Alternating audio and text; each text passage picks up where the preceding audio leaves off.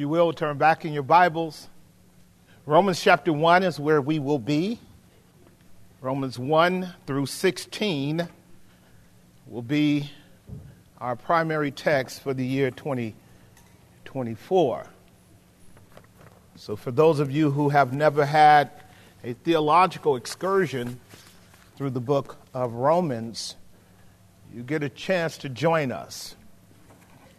Romans is an anthology of the gospel in all of its glory through a man that God raised up to write 70 to 80% of the New Testament.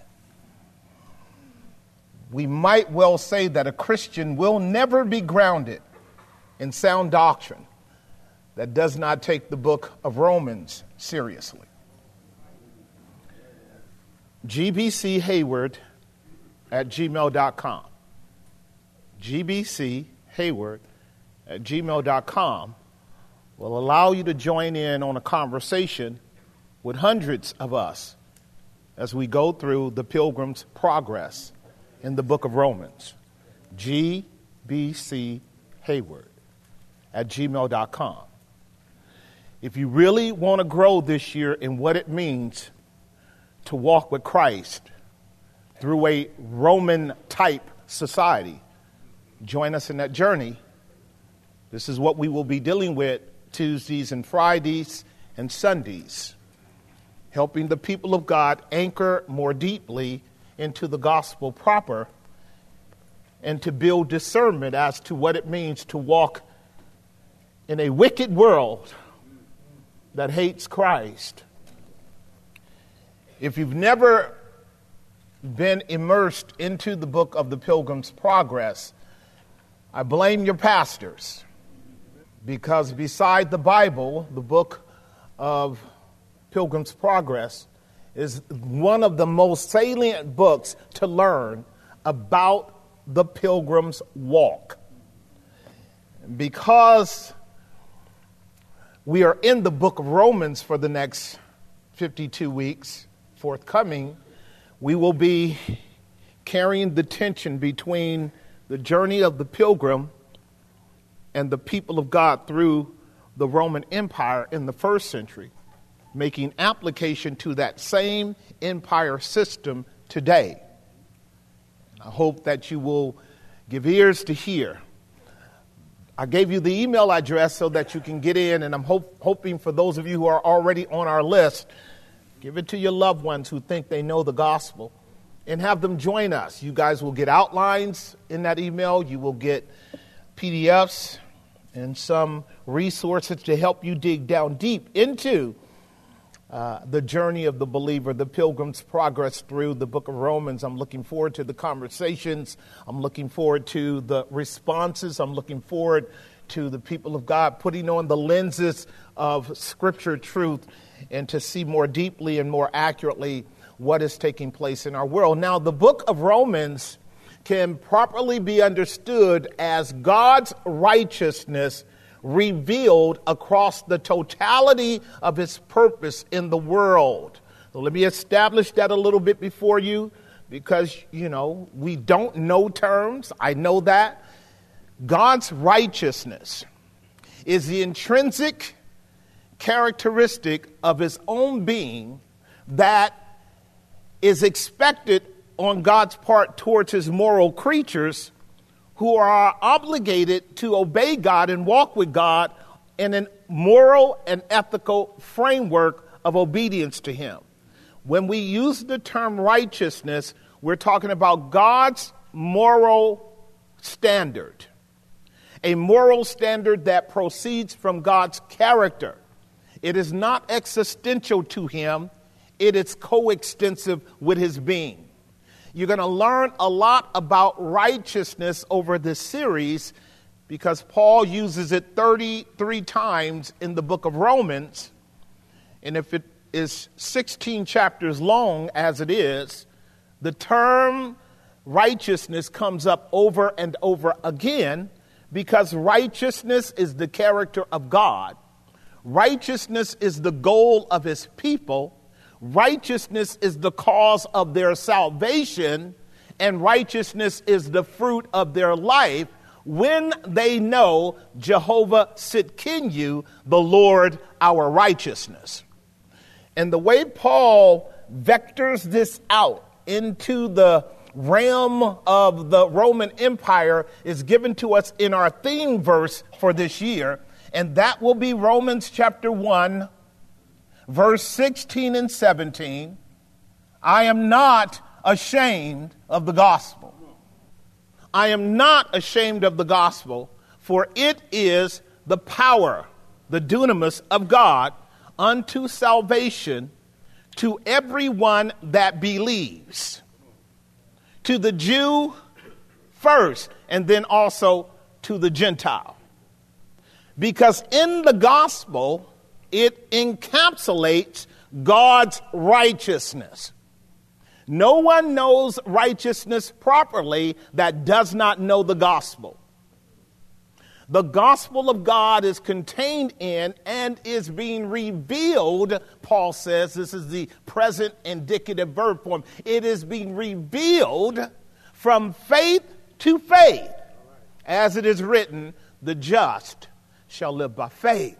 So this year, you and I get to understand more fully and accurately and biblically what righteousness is, so we are not merely parroting terms that we don't know. Remember, that is not good for us. A parable in the mouth of a fool is not good. So we are going to learn what righteousness means. We're going to learn what it is. We're going to learn its origin. We're going to learn its eschatological aim. We're going to learn its virtuous impact in our lives. Righteousness is going to come up over and over again in order to help you and I distinguish between the righteousness of God and the pseudo-righteousness of men. This is Paul's whole discourse, is to help you and I understand that the righteousness of God is revealed in the person of Christ for salvation to everyone that believes. Now, the title of our message for today, as we begin to work our way into three fundamental points, is the righteousness of God promised, and the righteousness of God what? It's promised and it's preached. Now, this is extracted explicitly from the text in front of us. We'll see this in Romans chapter 1, verses 1 through 7. This is called expository preaching. And you know what I've told you? Your job is to be expository what? Listeners. Your capacity to know truth is contingent to how well you pay attention. The first principle of obedience is what? Hearing. Because faith comes by hearing. Not pretending to hear, being able to hear. This is what J.R. was saying. The hearing ear and the seeing eye is not a consequence of your natural nature, but it's a gift of God. All men cannot hear, and not all men can see. And none of us have faith apart from the gift of God. And so what we must learn is how to hear. And that's why we have what is called the euangelion, which is called the proclamation of the gospel. What is the proclamation of the gospel? It's God's voice in the good news of the message of the redemption that's in Christ. And the mandate on your part and mine is to hear it and believe it. And that's why we preach the gospel, that men and women might come to a saving knowledge of the Lord Jesus Christ. So Paul is going to give us in these opening verses of Romans chapter 1 just some gems of an idea of how important the promise of the gospel is and the preaching of the gospel. So you know we're going to be here for about 9 months. We will be working through the Pilgrims' Progress for about 7 months, and I will closely tie them together so you can actually benefit from that beautiful allegory that becomes for us a parable of what it means to be called out of darkness into his marvelous light. What it means to walk this pilgrim pathway, discerning between people who will hurt you and people who will help you. What it means to be sanctified by the helpers in order that you might in turn also become a helper of other people's faith. Don't you want that in 2024?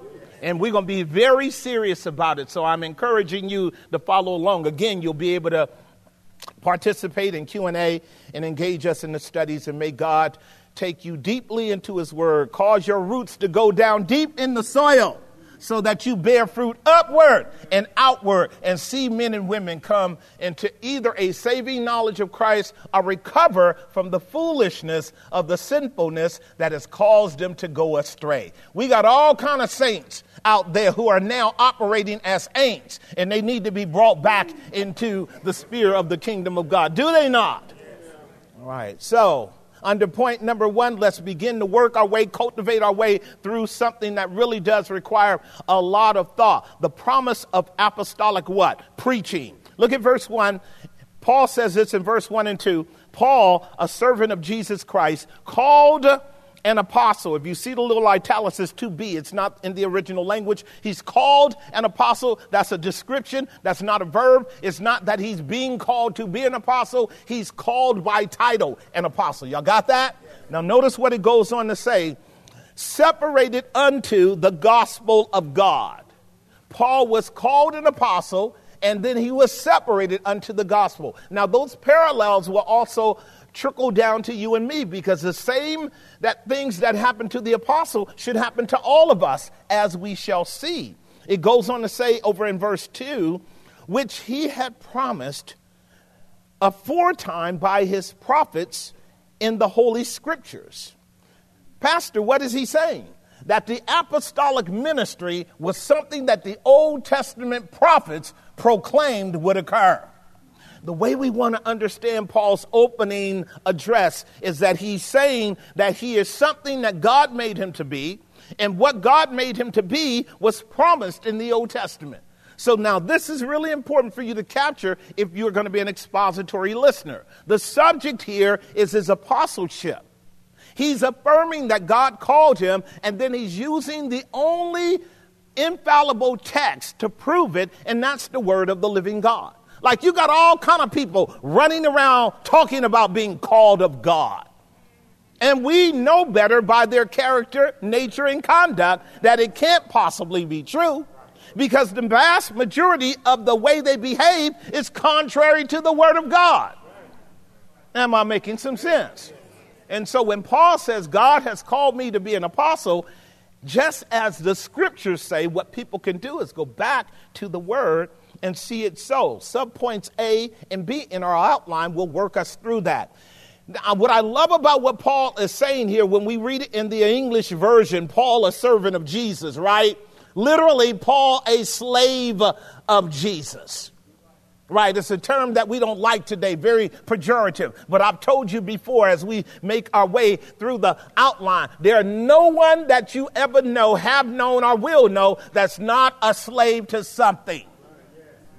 Everybody's a slave to something. You are either a slave of God or a slave of the devil. There are no two ways about it. You lost your freedom in Adam, so did I. And if we would ever be recovered from the bondage of sin, the captivity of Satan, we will have to become the slaves of another. And that's why Jesus came, to set the captives free. When he liberates us unto himself. Do you know what that means? You get owned by somebody else. And what I love about Paul is not ashamed to be called a slave. Do you see it? He says, I am a slave of God's message.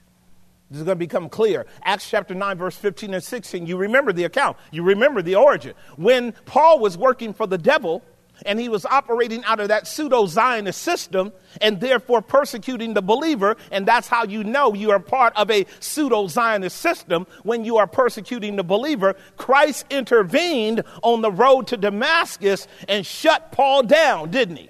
I told you this many times. Paul had papers from the wrong high priest. And the true high priest intervened and shut him down and changed his contract. This is Jesus talking to Paul. He says, for I will show him how great things he must what? Suffer for my name's sake. This is why Paul called himself a slave.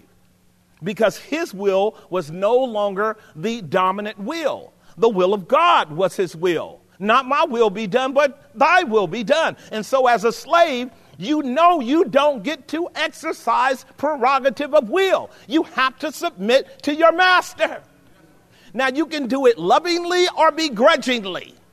I'm here to tell you, when you're a slave of Christ, you will learn to do it lovingly. There's no better master than Jesus. And it's important for you to know, because even if God sets you free for you to be your own boss, you'd mess it up again. You don't have enough sense to get to glory. This is what the Pilgrims' Progress is going to teach us. We need helpers to get to glory. You need to be confirmed that you are a child of the King. You are a slave of the Master, and the seal of grace is on your life. And this is what Paul is affirming. For I will show him how many things he must suffer for my name's sake. Look at verse 17, and we'll continue. And Ananias went his way, entered into his house, putting his hands on him, said, Brother Saul, the Lord, even Jesus, that appeared unto you in the way, as thou camest, has sent me, that you might receive your sight and be filled with the Spirit of the living God. Now Paul is about to be ushered into his ministry, is he not? So he clearly states he's a slave of God's message. He's a slave of God's message. Subpoint B, as it is written. I want to just give you a few verses to affirm this. The Old Testament told us that God would send and give shepherds that would give us knowledge and understanding. Jeremiah 3:15. Capture this one. Jeremiah is about 600, 700 years before Jesus. And here's a promise. Always remember this. God is way ahead of you. By the time God shows up, he's much further down the road than you. All right. So by the time you come into a reality of God's blessing in your life, it was promised long ago. Listen to what he says. I will give you what? I will give you what? According to their own heart, according to their own plans, according to their own schemes, their own agendas, their own wild ideas, or according to my heart. Now, that's a good promise, isn't it? That's a good promise. Now, the only caveat here that might be of concern is whether or not you're Christ's sheep. Because if you're not Christ's sheep, you won't know whether or not you're being led by a hook or a crook. Jesus said, my sheep hear my voice. Another they will not follow. And what God works through are faithful men who proclaim the gospel of the glory of God in Christ and expound scripture in the most accurate and adequate way by which you can hear the voice of Jesus. If the preaching and teaching does not exalt the word of God and the glory of Christ in it, that's not the voice of the shepherd. Are y'all hearing what I'm saying? So 700 years before Paul, God says, I will give you pastors according to my heart, which will what? Feed you with knowledge and understanding. That presupposes sheep are hungry. I live in a generation where sheep are not hungry. Shepherds feed the sheep with spiritual knowledge and understanding. Both of those terms we have learned are gifts in 1 Corinthians 12. The spirit of knowledge and the spirit of wisdom. They're all gifts. They are given to you and I in order that we might understand the gospel more more accurately, and enjoy Jesus more fully. Is that not true? This is why you're going to be challenged this year with Pilgrim as to the little scroll that was in his hand. Because you won't make progress in the kingdom of God if you get far away from the scroll. Am I making some sense? And so you got a lot of people think they can do Jesus and their Bibles somewhere gathering dust. But the text is telling us that feeding takes place when the soul hungers for the word of God, and the word of God is explained and taught, and they're able to resonate with it as the voice of Christ in their soul. The word of God is the key to the relationship between the believer and God himself. So may God give you a hunger for his word this year, okay? Because if you don't have a hunger for God's word, you don't have a hunger for God. I'll help you. As it is written. I love the way Jesus put it in Luke chapter 11, verse 49. Christ himself now is going to quote the Old Testament in affirmation of what I just stated. Listen to what he says. Therefore also said the what? The wisdom of God. The wisdom of God. What he's saying is the Old Testament scriptures, the Tanakh, the Torah, the Pentateuch is the wisdom of God. I want y'all to capture that, okay? All they had was the Old Testament at that time. Y'all keeping up with me? No New Testament. So Jesus is quoting Torah, is he not? He's quoting the Pentateuch. He's quoting the Tanakh, right? From Genesis to Malachi. He says that is called the wisdom of God. We believe that, right? We believe God's word is a reflection of God, and God is the all-wise God, is he not? Why wouldn't his word reflect who he is if he is omniscient, if he knows everything? If he's impeccable in his knowledge, his word would. So Jesus is giving praise to God for his word. He says, and I will send them what? Prophets and what? There it is. That's the promise of the Old Testament, that God would send prophets and apostles. Now, those of you who know your Bible well, you know that Pauline theology is consistent, coherent, rational. He says the same things over and over again in the book of Ephesians. He said, as I'll quote later on down the line, that the church is built upon the foundation of Christ, who is the chief cornerstone, the prophets and the apostles. So there you go again. If you and I have a relationship with God, it's via the work of Jesus, it's via the work of the Old Testament prophets, and it's via the work of the New Testament apostles. They are the foundation to the church, i.e. your Bible is Jesus, the apostles, and the prophets. Am I making sense? That's how you know you are on a solid foundation theologically. And Jesus says, and some of them they shall what? Slay and persecute. That's because they're slaves of Jesus. And you remember what Jesus said, right? The servant or the slave is not greater than his master. If they did that to me, they'll do it also to you, right? And so you and I, we are utterly thankful to God for the sacrifice of the apostles who laid down their life for this message of redemption by which you and I are saved. We have also been called into that same suffering. This is one of the ways you know you are a believer. This is what the Pilgrim Progress will teach you. Suffering will affirm your sonship, right? All whom the Lord loves, he chastens. And if you be without chastisement, you're a bastard. If you plan church and don't know how to embrace trouble and struggle and difficulties and hindrances, that'll teach you how to call upon God, who will preserve you in time of trouble so that you know your only mechanism for escape is trusting him, as J.R. said, then you're not a child of God. We're going to help you this year with your walk, as God will give us grace. So he goes on to say in the book of Acts, chapter 10, 43, this is where Peter now has taken up the same mantle. He's preaching to Cornelius and his band, and he plainly says to Cornelius and his band, all the prophets testified of Jesus. Yes. Is that what it says? Acts chapter 10, 43, look at to him. Who is to him? Jesus. To him gave all the prophets witness. In other words, from Genesis to Malachi, all the prophets, right? All 39 of them in the Old Testament, 27 in the New, gave witness to who? This book is about him. It's called the Great Hymn Book.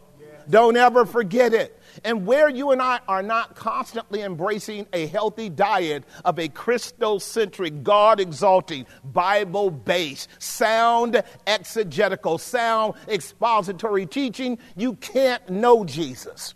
He's known in the preaching and teaching of his word, is he not? So not only does Peter teach us, to him gave all the prophets witness, that through his name, whosoever believes in him shall receive what? Remissions of sin. Tag that last part, because that's going to be the essence of Paul's conclusio. Tag remission of sins. Tag it, because I can tell you the greatest utterance, expression, expostulation that could ever be heard on the ears of human beings is that your sins are forgiven. I don't care what your situation is. To hear God say your sins are forgiven is the greatest news in your life. But there was a great cost that brought about that declaration too. This is what we want to work through. I love the way this is set forth. So one more time, let's look in Acts chapter 17, verse 2. I just want you to anchor down in this thought. This thought is that you and I wouldn't be here if it wasn't for the infallibility and the endurability of the Word of God. There's no purpose for you and I gathering together with these kind of numbers, talking about praising God, and we don't have God's text. I done already told you over and over again, God texts us, and you need to answer his text. You got all kind of other texts you answer. Answer this text. Get back with God, okay? Tell him you heard him. You received his message. As Paul's manner was, is the Greek term for a custom, a pattern. He went in unto them the synagogue, and 3 days he reasoned with them where? Out of the scriptures. This is what we mean by a biblical church. He reasoned with them out of the scriptures. He's not talking foolishness. He's not way out in la la land. He's not giving you all kind of anecdotal stories. He's actually bringing you into the sphere of the kingdom of God via the word of God. When the word of God is open, now we can hear from God. When the word of God is open, now we can sense the presence of God because his voice is speaking to us, is it not? There is almost no other reality of your experience that is more germane than to be under the teaching and preaching of God's word. You and I can have a wonderful experience in the world in many different ways. God is good, is he not? He's good. But there ain't nothing like the word of God when it's opened up and our soul is in a position to hear from God through it. This is why Peter, James, and John said on the Mount of Transfiguration, I don't want to go anywhere. I want to stay right here as the Father affirms the Son, and the Son is glorified in our presence. And that's what the Holy Ghost does when the Word of God is soundly taught. Jesus is glorified in our hearts, is he not? And this is the way you can know that you're a child of God. One more thing. Remember, the point that we're categorizing is that Paul is a slave of the message as it is what? As it is written. The last example is Luke 24:7. You should know this one. I love the Lord Jesus because before he left this world, he gave us a model and a pattern. He gave us a paradigm of what faithful teaching should be. Now, this here is going to be a snippet of the Pilgrims' Progress. You guys know our two brothers who left Jerusalem on their way back to Emmaus, who were ignorant of the things that occurred at the death of Christ. You guys remember that? And do you remember those two brothers as they were walking the Emmaus road that Jesus came alongside of them? Do you guys remember that? Now, Jesus came alongside of them. They did not come alongside of Jesus. They weren't looking for Jesus. See, if Jesus don't hunt you down, you're lost for good. But Jesus is the great shepherd that comes for his sheep, is he not? And here these two brothers getting ready to have a conversation that amounted to heresy because they did not know that he rose from the dead. And when the master loves you, he's not going to leave you in error. So the Lord Jesus comes along and begins to talk to them, does he not? And what is the first thing he does after he corrects them for being slow of faith? He opens the scriptures. And he expounds through all of the scriptures. That's our Greek term for hermeneutics. He does a hermeneutic from Genesis to Malachi, speaking of the things concerning himself. What a Bible study that was. To go from Jerusalem to those brothers' house with the Lord Jesus. What the disciples, these two disciples are doing is enjoying the presence of Jesus in their life. And beginning at Moses and all the what? That's the Old Testament. So Jesus, now I want you to get this because I want this to drill down. Now, what kind of version of the Bible did Jesus have? King James? All right. What was it made of? Leather? Pleather? Vinyl? He didn't have a Bible in his hand. He had the Bible in his heart. Thy word have I hid in my heart that I might not sin against you, right? Wherewithal shall a young man cleanse his way? By taking heed thereunto according to his word, right? Let the word of God dwell richly in you with all wisdom and admonishment, teaching them to observe everything that God has called you to do. So the scriptures had to be in his mouth. What a Bible study. To walk with the master and have him start in Genesis and say, that's about me. Exodus, that's about me. Leviticus, that's about me. Deuteronomy, that's about me. Numbers, that's about me. Joshua, that's about me. Judges, that's about me. Samuel, that's about me. Kings and Chronicles, that's about me. Isaiah and Malachi, it's all about me. And you know the impact, don't you? They got to that brother's house and Jesus acted like he was going to keep going. He said, look, Jesus, you got to hang out with us. And that's how you know the Holy Ghost has gotten a hold of you, because you never put a time limit on God talking to you. He expounded unto them in all the scriptures the things concerning himself. Now, this is right worship. It is not right when this is not happening. The rest is entertainment. We need to hear from God. Point number 2, the perfections of God's Son to be set forth. Look at what Paul says in verse 3 and 4. So he opens up affirming that he is an apostle and slave of Christ and to the message separated unto God by it, which God had promised before by his prophets in the scriptures. Notice now the subject of the content of the scripture, as I stated, concerning his what? His Son, Jesus Christ, our Lord.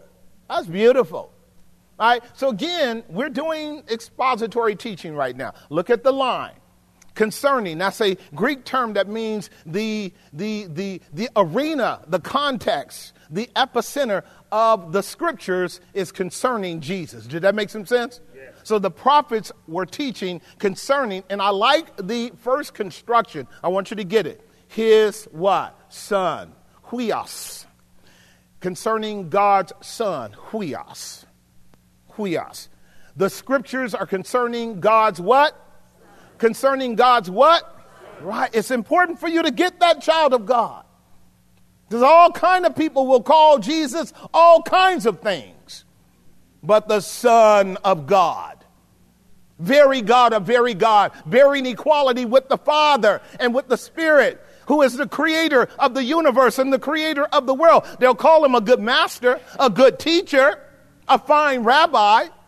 But they have to actually be lying when they say that, because if they don't believe what he said, because he said, when you have seen me, you've seen the Father.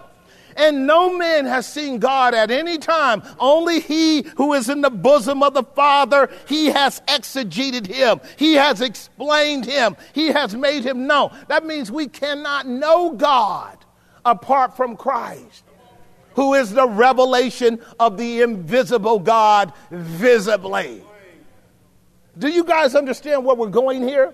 So what Paul does is maintains a hierarchy of Christ's identity that's worthy of your notice. Because you see, you can hang out with all kind of people as long as Jesus is kind of cool. But once you make him the top dog, those is fighting words.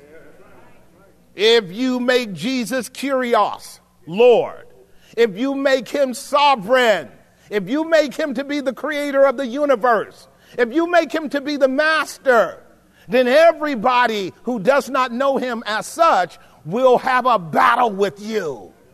Am I making some sense? So you're going to have to determine in the year 2024, who is Jesus to you?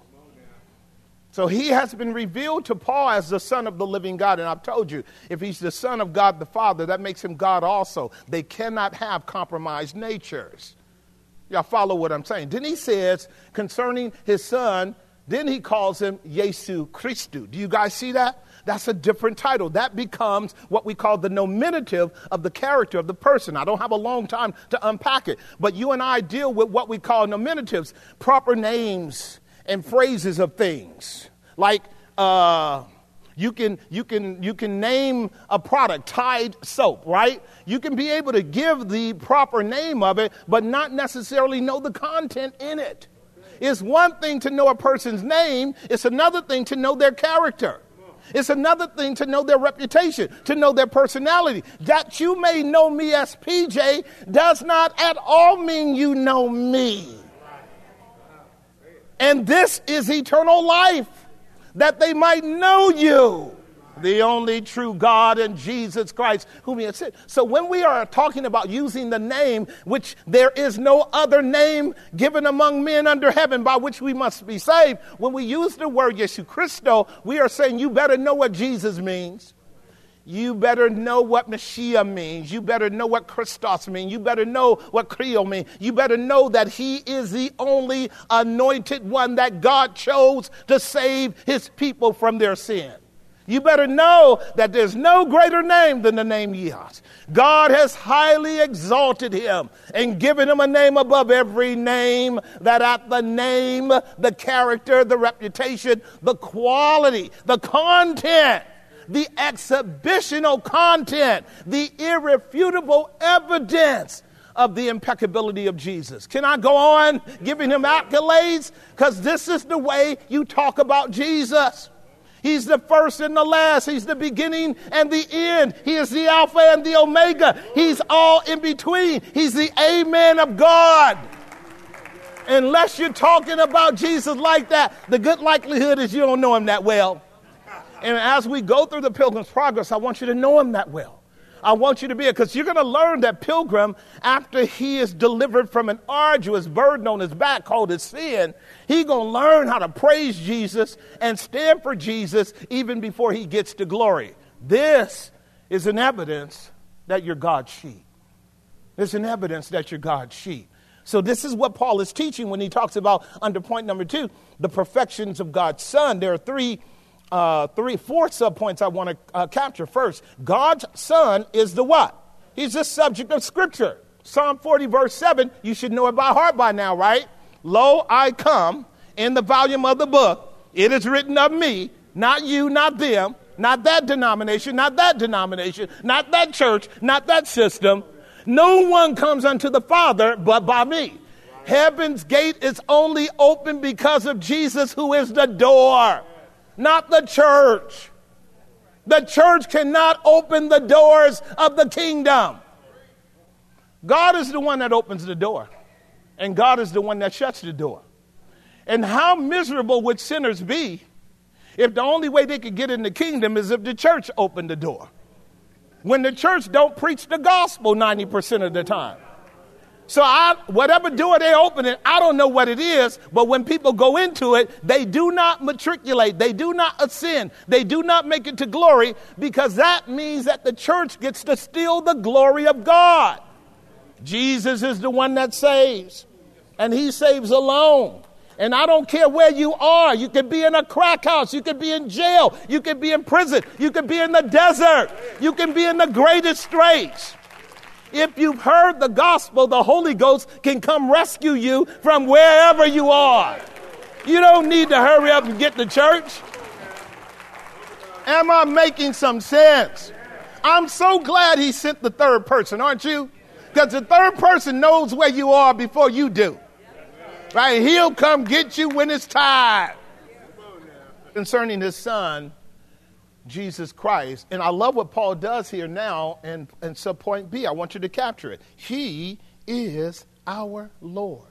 Look at the construction. This is called the first rule of hermeneutics, is paying careful attention to what it says, not what it means. You can't know what it means before you know what it says. This is called observation. Notice what the text says. Can I go back to the verse? I just want to make sure they get it. I want you to get it. Notice what he says. We're at verse 4. Verse 4, sweetheart. Notice what he says here. Verse 3. We'll get there. Notice what he says in verse 3. Concerning his son, Jesus Christ, their Lord, my Lord, our Lord. This is a first person plural thing. Y'all better love on Paul. Because Paul is not an exclusivist. He doesn't shut the people of God out. He doesn't just talk about himself. He said, our Lord. Because Christ is Lord of all. Is he not? He may very well be your Lord, but he's not your Lord exclusively. Scoot over. He's been my Lord for 45 years. Get over. Make some room on the pew. When we get to heaven, you got to sit by me. There ain't no single chairs in glory. The pews extend out as far as eternity. God will have a people from every nation, kindred, tribe, and tongue, a number that no man knows, from the beginning of time to the end of time. That's a big old pew. Is that a big pew? Scoot over. He is Lord of all. And you and I need to have that kind of broad alacrity and sense of presentation of Jesus to others. Don't be stingy about the one person who can save anybody from anything, anywhere, at any time. Don't be stingy. In fact, just to help you with your evangelism, whenever you come across people, tell them he is already their Lord. You don't vote for Jesus. He ain't a president. God has highly exalted him to his right hand. He is Lord of all. The only thing you do with sinners is tell them bow now or bow later. Did that make some sense? See, the decree of the gospel is a summons. It is not an invitation. Now, see, you know I'm at the end of the year, so I'm tearing up all kind of bad stuff right now. We're going into the new year. Stop inviting people to Jesus. Summons them. Summons them. Summons them. I have a summons from the King for you. I have a summons from the King for you. The King is calling you. The King is calling you. Y'all understand that? The King is calling you. Son, daughter, grandchildren, nieces and nephews. The King is calling you, baby. The King is calling you. He's not inviting you. He's calling you. See what I'm getting at? This is very important. Stop talking about just your Lord. He's everybody's Lord. He runs the whole show. He's the despot. He's the curious. He's the Lord. He's the magistrate. He's the king. Tell everybody Jesus is already Lord. You can't vote him in. You can't, affirm him in. He's already Lord. That's the way the apostles preached in Acts 3. God has made him both Lord and Christ. Right? No voting. He's not president. He's ruler. See, if you can make Jesus president, you can take him off his throne. He will not be contingent upon your vote. The Father voted for him. All right, point number 2 under our subpoint C. He is our Lord. That's why we read in Matthew 28, 18, and 19, this mandate. This mandate, Matthew 28, verse 18. Listen to what it says. You guys know it, but I'll let the verse get up there for you. And Jesus came and spake unto the disciples, saying what? All power, not some power. That's all power. That would be in the Latin construction, omniscience, omnipotence. Omnipotence means the scope of his power covers every dimension of the universe. Did that make some sense? Like there's no place where Jesus doesn't have authority. Now, authority is derived, authority is imputed. He gives all kind of Lilliputians. You and I are Lilliputians. We have authority with him. He gives us authority. There is authority of a secular nature, of a sacred nature, of a political nature, of a pious, all kinds of authorities in the exousia sense, derived authority. But everybody that has been given authority by God has to give it back. Okay, y'all ready to learn something? I got you for about another 35 minutes. Are you a mama? How many mamas in the house? How many grandmamas in the house? Woo! You're getting a little thinner, but it's still there. Okay, how many great grandmamas in the house? Okay, a few more. Listen, you have authority 3 times over, great grandmama, because you had authority as a mother. You have authority as a grandmother, and you have authority as a great grandmother. But it's authority that was deferred to you by God to execute your office. And when your work is done, you got to give it back. And then you also got to answer for it. Am I making some sense? Yes. I'm not going to let you daddies off the hook. How many of you guys are fathers, grandfathers, great-grandfathers? See there? You have authority derived from God. And that authority is for you to do your job as a father, as a grandfather, as a great-grandfather. And you're going to meet God one day, and you're going to have to give that back. And God will ask, did you take that talent that I gave to you and do something with it? Yes. And by the way, the children you had are not even yours.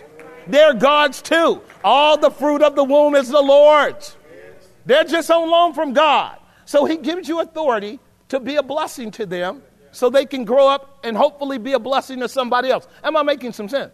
But Jesus has all direct and consummate authority. He is Lord of all. And he said to them, all power is given unto me in heaven and in earth. Verse 19, therefore, because I have all power. Therefore, because I have all power. Now, this is worthy of really breaking into. I'm not going to do it here.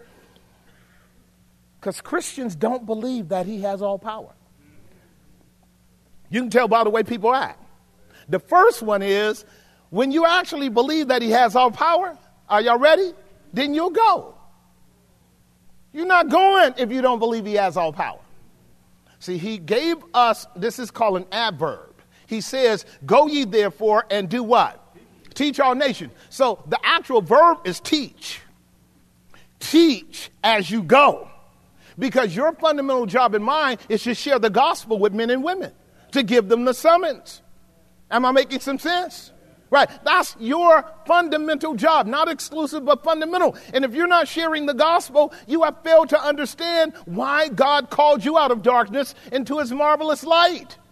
I'm making some sense. Am I making some sense? You know I am because it hurts, right? That's how you know I'm making sense, because it hurts. Right. So when you and I are calling ourselves Christians, you and I are being conformed to the image of Christ. This is what Bunyan's going to teach you. And it's in order that you share this wonderful message with other people. It's not contingent. It's something you do. A believer is not merely what you do, it's who you are. Am I making some sense? Out of the abundance of the heart doth the mouth what? If the mouth speaks out of the abundance of the heart, that means my heart has to be changed to be made compatible with God's word. So what comes into my heart comes out of my mouth. And if it's in my heart, it's going to naturally come out. Just bump me, you're going to get scripture. Am I making some sense? And I'm going to try to be nice about it, but I am in between grace and glory. But I am going to try to be nice about it. But you bump me enough, and I'm going to try to find a way to talk about that flat tire you got turning into the reason you struggling with your sin. Because you need grace on the tire of your soul so your journey can be smoother on your way to glory. I'm here to tell you, with flat tires, you can't get up that incline, and the downcline or decline is kind of rough. And you look kind of bad when you got one flat tire and you're hobbling up and down the street. Right? And God wants you and I to be able to progress. This is called the Pilgrims' progress. He don't want you stagnant or stuck. Right? He's not stagnant and stuck. Every day, 24 hours is brand new. God ain't stuck. God's going somewhere. Right? And you and I are as well. And it's a matter of understanding who we are and how we get there in terms of the journey. Go ye therefore and teach all nations, baptizing them in the name of the Father, Son, and the Holy Ghost, verse 20. And notice what he says as a caveat in verse 20, teaching them to observe all things whatsoever I've commanded you. And look, I am with you, even to the end of the world. This is why we know Christians are not serious. First of all, the king gives us a command to go. Secondly, he tells us there's no reason for you to be afraid. I have all authority. And thirdly, he says, I'm going to be with you when you go. Now, why is he going to be with you when you go? Because he knows you can't get it done by yourself. That's what Pilgrim is going to teach us. You don't get down the road of progress without helpers. Am I making some sense?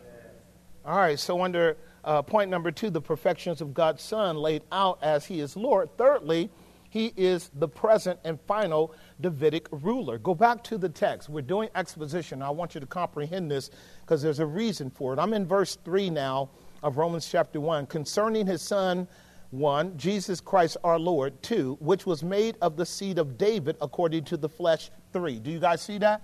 Yeah. That expression is important. The Apostle Paul could have said that Jesus was born of a woman, as he did in Galatians chapter 4, verse 3, made under the law to redeem us from the curse of the law. He could have said Jesus was born of Mother Mary. Couldn't he have said that? He didn't have to say that because Mother Mary goes all the way back to the first Mary to whom the first promise was given. And that's Mother Eve. Do y'all remember the proto-evangel I have taught you before? Genesis 3:15. Listen to it. Here's what it says in Genesis 3:15. Now God is talking. In fact, it's the Lord Jesus. He's talking to the devil, is he not? Listen to what he says. And I will put enmity between you, Satan, and who? There it is. The first proto-evangel. This is the message of the gospel that God gave. You're in Bible study, so learn something. God is the one who first preached the gospel. It's his gospel. And the good news he gave not to Adam or Eve, but to the devil. He told the devil, I'm going to kill you. And I'm going to kill you through the seed of the woman. Did y'all get that? Yeah. Now, it wasn't good news to the devil, but it was good news to Eve. And it was good news to Abel. And it was good news to Noah. And it was good news to Sarah. And it was good news to all who believe the gospel in the Old Testament. Am I making some sense? Listen carefully. God is the one that starts this gospel thing. He's the one that promises the seed. So the first installment, or what we would call the first covenant installation of the seed doctrine, is with the woman in Genesis chapter 3. She is the woman. But the next time you and I hear about the seed doctrine is in the call that God brings to Abraham. Because in Abraham, in Genesis 12 and 15 and 17, God said to Abraham, of your seed will I have all nations of men come unto me. Who is that seed? It's the same one that was back in Genesis 3:15. That seed is Jesus. Now, the emblem in Genesis 12, 15, and 17 was circumcision. Y'all got that? So the seed and circumcision go together with the Abrahamic promise. The promise to the woman of the seed had the sign of the coats of skin. Y'all got that? The coats of skin, the shedding of blood. It would be the seed that would have to shed his blood. The next time the seed doctrine is given to Abraham. In that doctrine, he told Abraham, therefore, circumcise the foreskin of every one of your boys, because they will point to the final seed, Jesus, who would not be immediately of the line of Abraham, but of the line of who? David. David. This is the way the Gospel of Matthew opens up. This is the way the Gospel of Luke opens up. Did you not know that Mary was of the tribe of Judah? Did you not know that Joseph was also of the tribe of Judah? So that Jesus is born of the tribe of Judah, of the lineage of David. That's what we talked about last week, right? We always do, because the child that is born a king.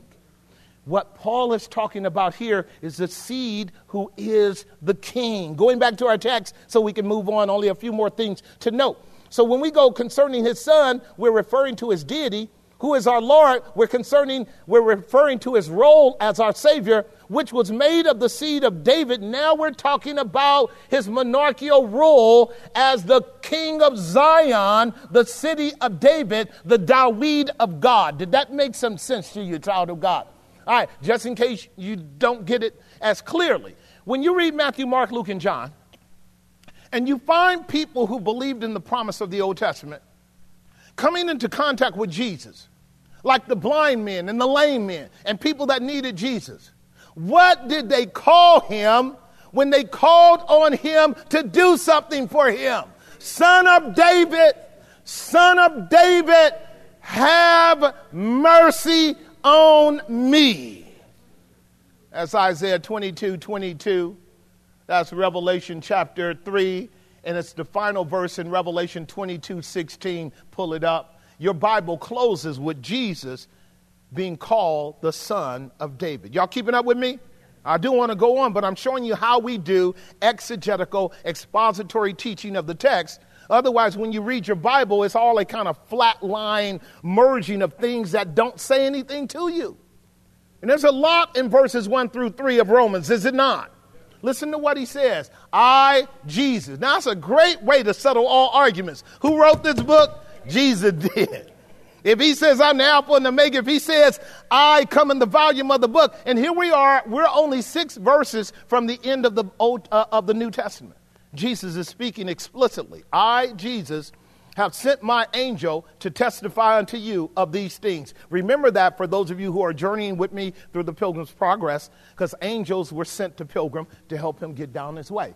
As angels are sent to you to help you get down your way too. They just happen to be human angels. Am I making some sense? Listen to what he says. I, Jesus, have sent my angel to testify unto you these things in the what? These things in the churches. If there's any institution that should know the mysteries of God, it's the church. These things are spoken in parables that it might be made known to you. You and I should know the mysteries of the kingdom of God. They should be common to. I'm not talking about some deep, weird, Masonic mysteries. I'm not talking about that crap. I'm talking about the mystery of the gospel. I'm talking about how the word of God is laid out. the centrality of the redemptive work of God in Christ. Am I making sense? I'm not talking about getting caught up in all kinds of Kabbalah and wild schemes out there, Gnostic writings, which a lot of us are prone to do when we don't actually have the key to the depths of the mysteries of Scripture. Now we're ready to get out there and get wrapped up in zodiac signs and mythology and all of these pagan existential New Age religions to get some depth. The Word of God is as deep as you're going to ever get.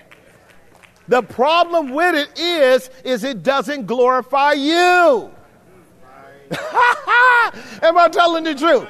This is why you'll read it for 5 minutes and then you'll get caught up in somebody lying to you about you being God. They love to tell you you're God. That's the first lie the devil told in Genesis 3:1. Y'all see what I'm getting at? We're gods. You Lilliputian.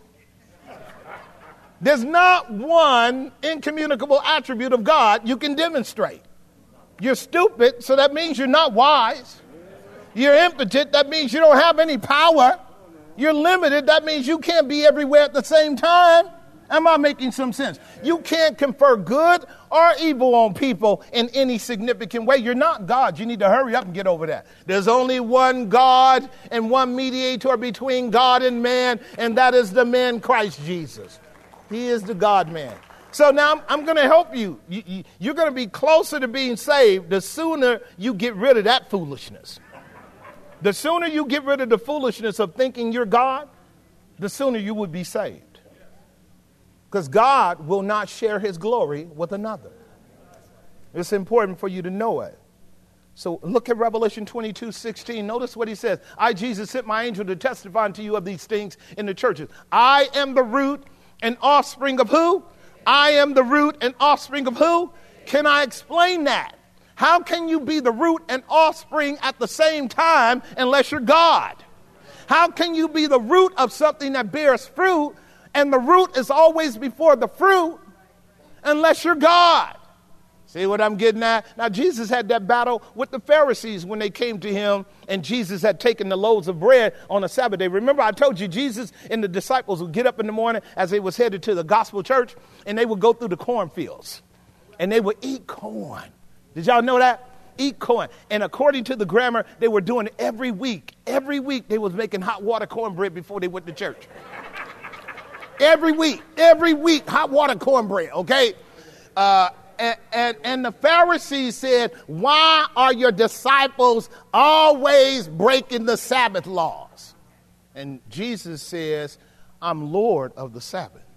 I can do whatever I want to. Isn't that what he said? Stay with me. Then he said, do you not remember in the days of King David when he went into the temple and took the showbread and fed his servants?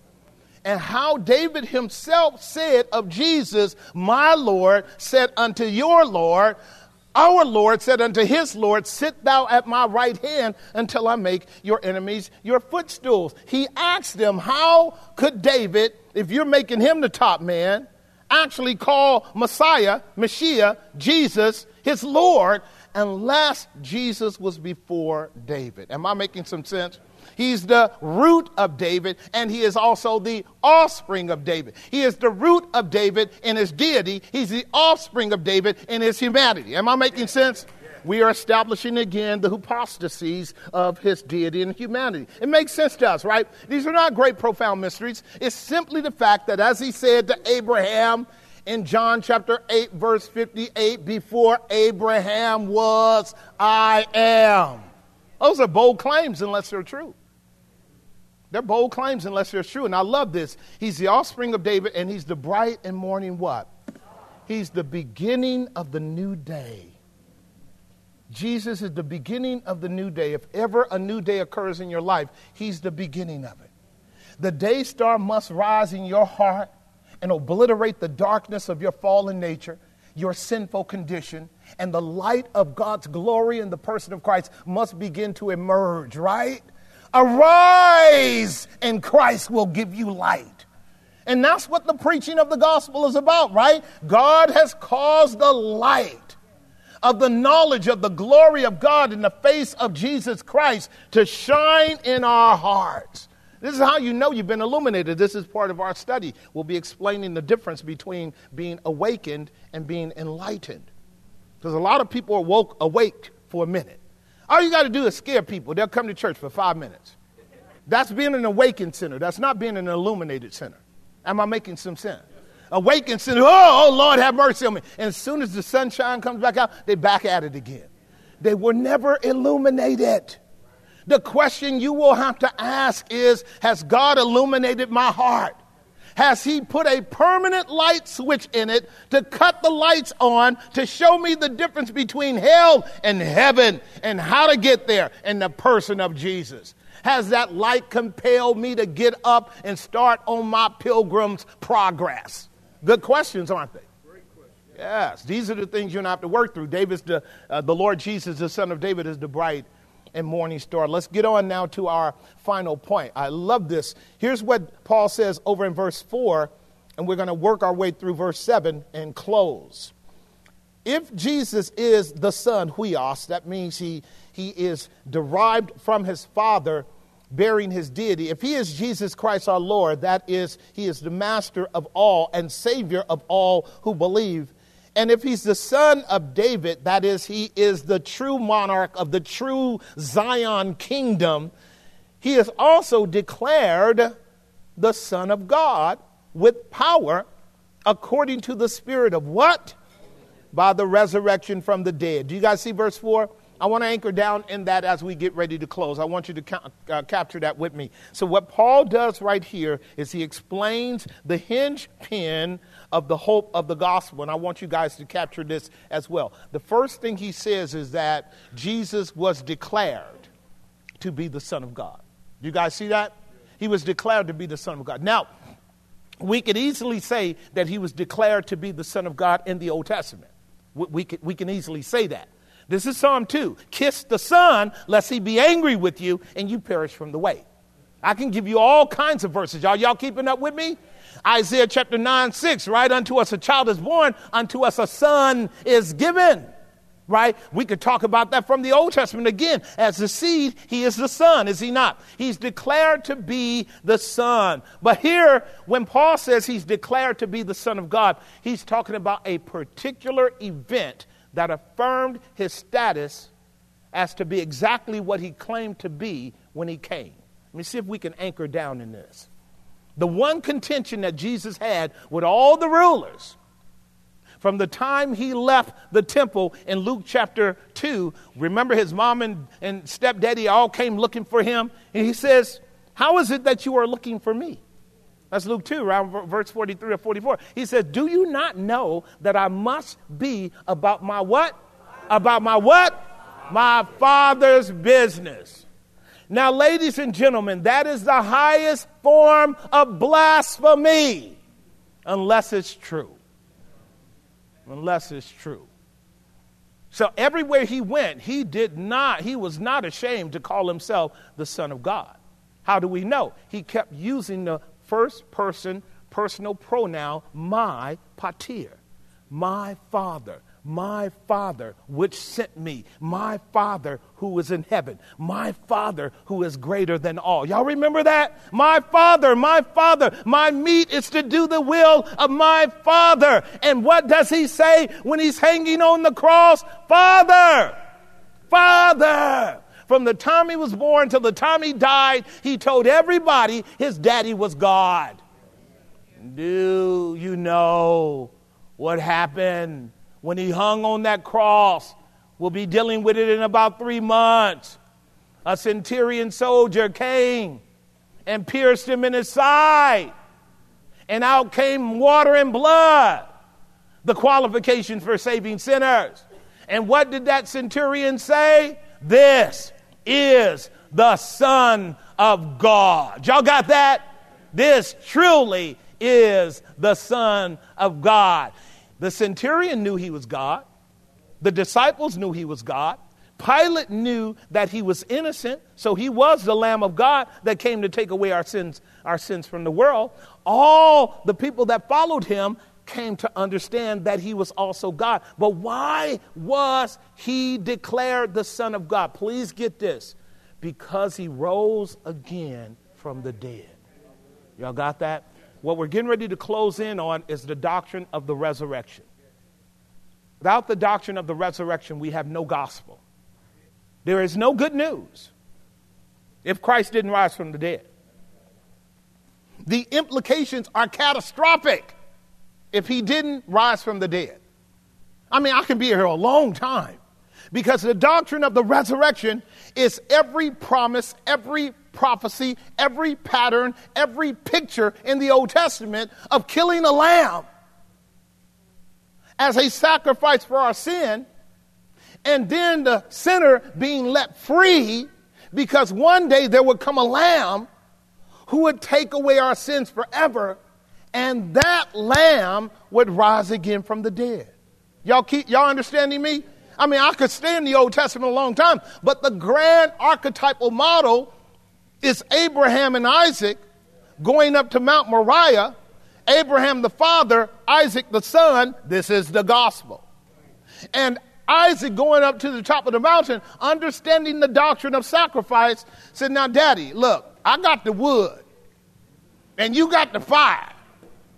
But can I ask you a question? Where is the lamb? I would have asked the question too.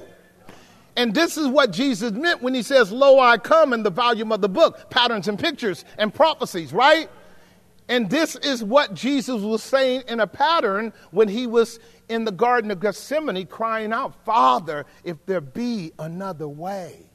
Y'all keeping up with me? If there be any other way. That's his humanity. He was not sinning. He was being honest. He was letting us know the immeasurable magnitude of his suffering. You and I can never know what he went through. Don't even try. And don't equate your suffering with his. The yoke that Christ gives us is a light yoke. Isn't that what he says? Come unto me, all ye that labor and are heavy laden, and I will rest you. Take my yoke upon you, for my yoke is easy and my burden is light. And you'll find rest to your souls, for I am meek and humble. Isn't that what he said? So you and I have troubles, but they don't compare to his troubles. That's what Jeremiah said in Lamentation. Come and see all that the Lord has done unto me. And when we peer into the sufferings of Christ, we realize we're peering into an inexplicable mystery. Are we not? The sufferings of Christ are so broad, so deep, so infinitely impactful that he could be the redeemer of men and women from every nation, kindred, tribe, and tongue. All of the wrath of God is poured upon him in order that he might bring about a declaration of justification. I'm getting ready to talk about that. Are you saved? You're saved by faith. You're saved through grace.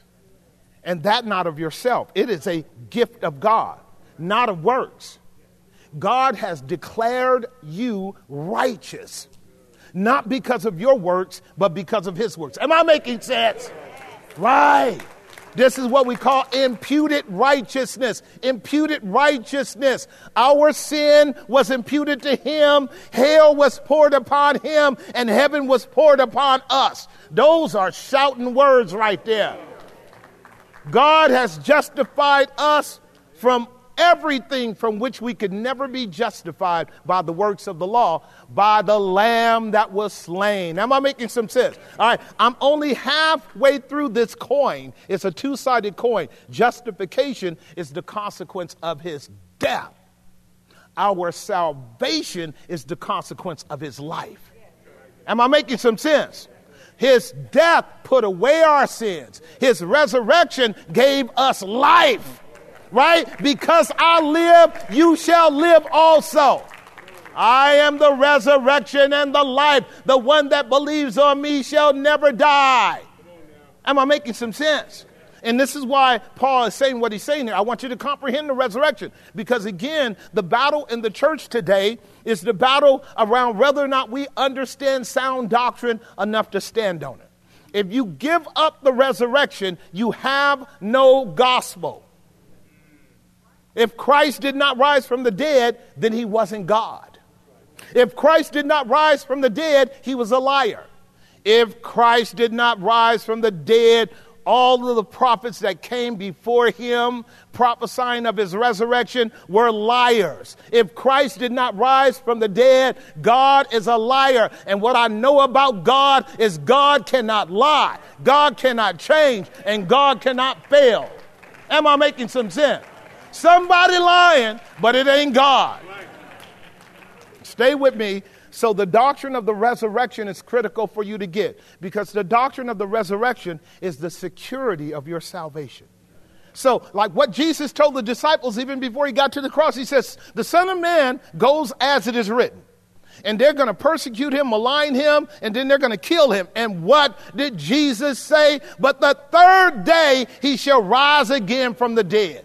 The great news you heard in Acts chapter 1 is that he is risen. So please hear me, child of God, as we wind this down.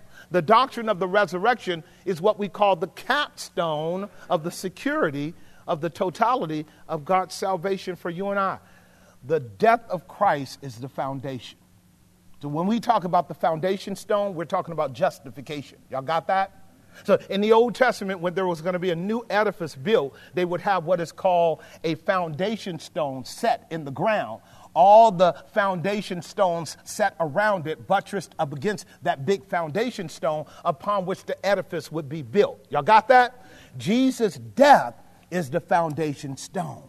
Christ had to die for our sins.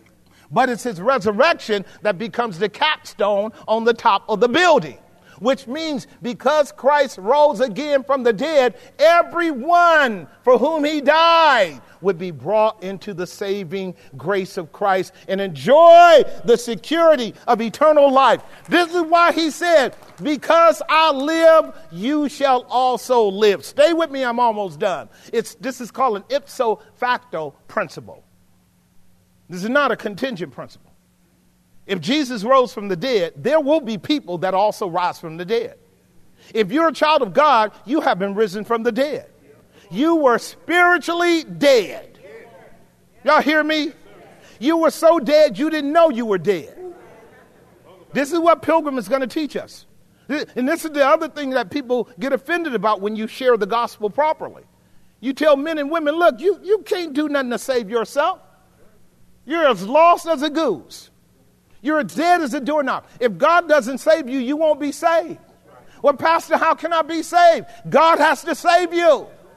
Because it's certainly not by works of righteousness which we have done, but by his mercy.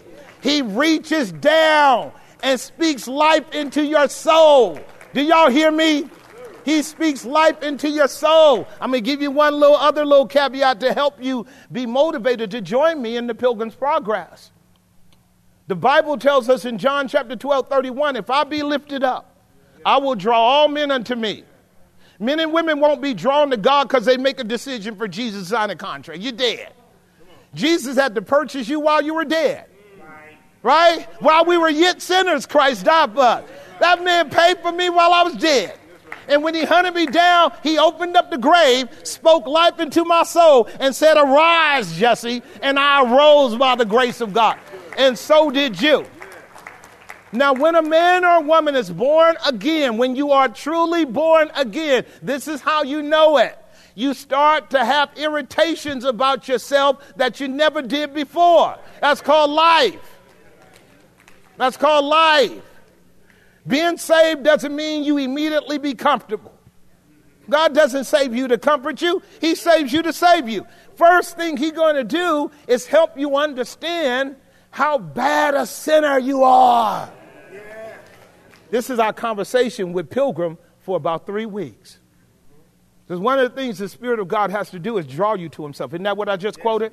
If I be lifted up, I'll draw you. He's drawing dead men spiritually. You and I are alive physically. We're alive psychologically. We're alive emotionally. And in our soul, man, we're craving all kinds of things. Am I making sense? And you will come to church in your soul, man, while you're dead spiritually. You will. There's some of you here now that are soul men. You're not spiritual men. You're soulish. You're soulish. See, and a soulish person is really coming for themselves. They're coming to get something from God. And it's not salvation. But what God's going to give you is salvation. Did that make some sense? Right? It's really extremely important that you understand this. Somebody made the quip that a culture in which you and I operate out of the love of Vanity Fair, and this is part of the Pilgrim's Progress. When you grow up in Vanity Fair, the only kind of church you're used to going to is the church of the praise of men. When you grow up in Vanity Fair, the only church you're used to is the church of the praise of men. Because the church of the praise of men simply whitewashes the vanity of your heart, make you feel good while you're still lost in your sins.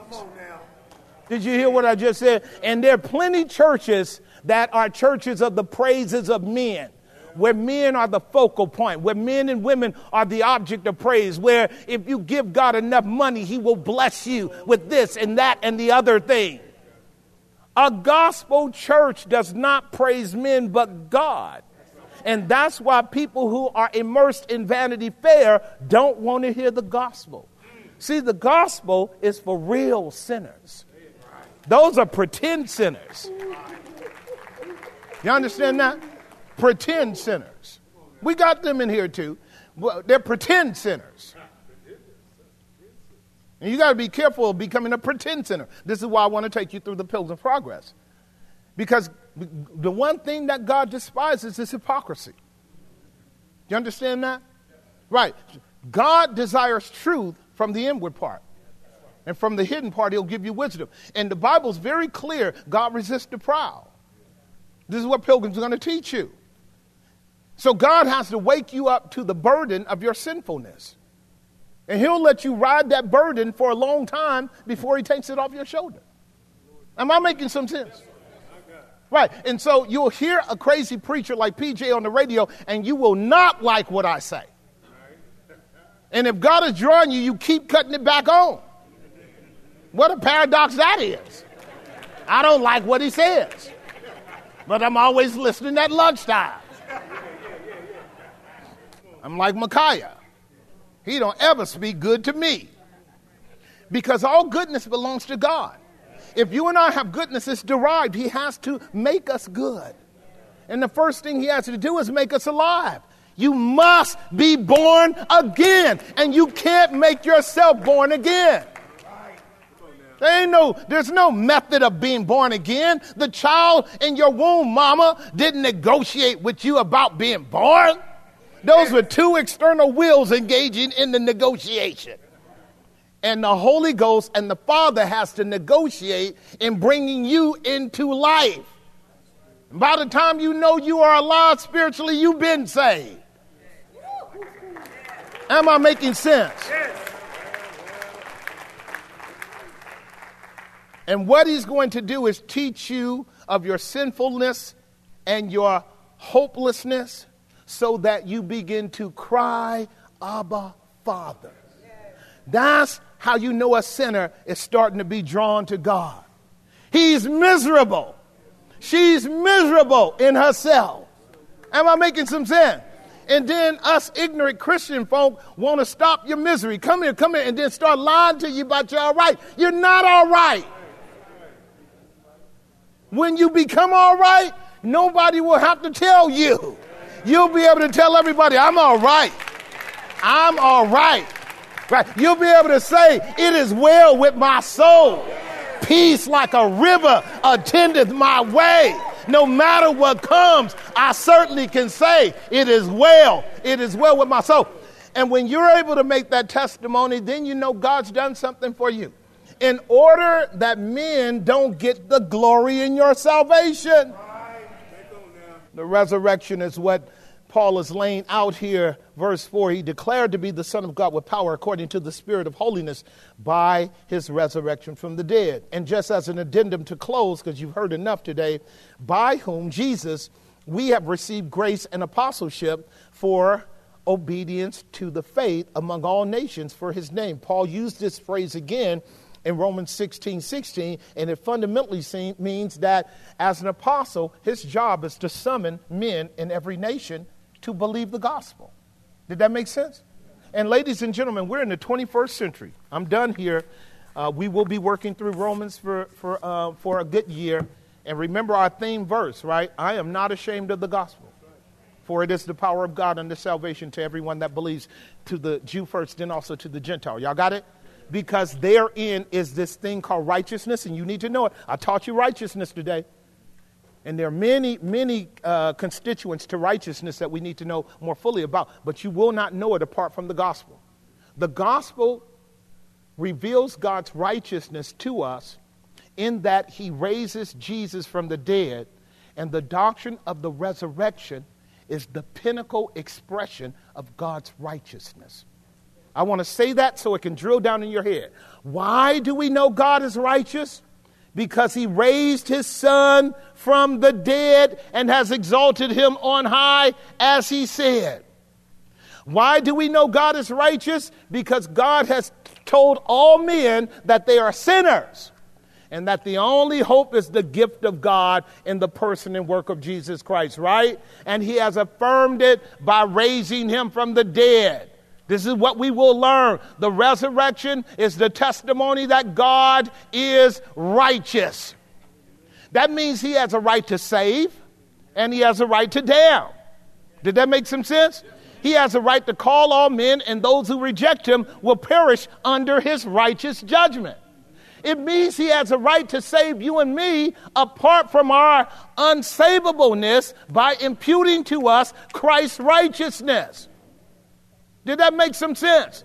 God is righteous in saving us. He's not unrighteous because he takes his son's righteousness, which is affirmed by his resurrection. No resurrection, no righteousness. Resurrection, righteousness. That righteousness now is given to people who are unrighteous. He who knew no sin became sin for us, that we might become the righteousness of God in him. That ought to be shouting words for you, sinner.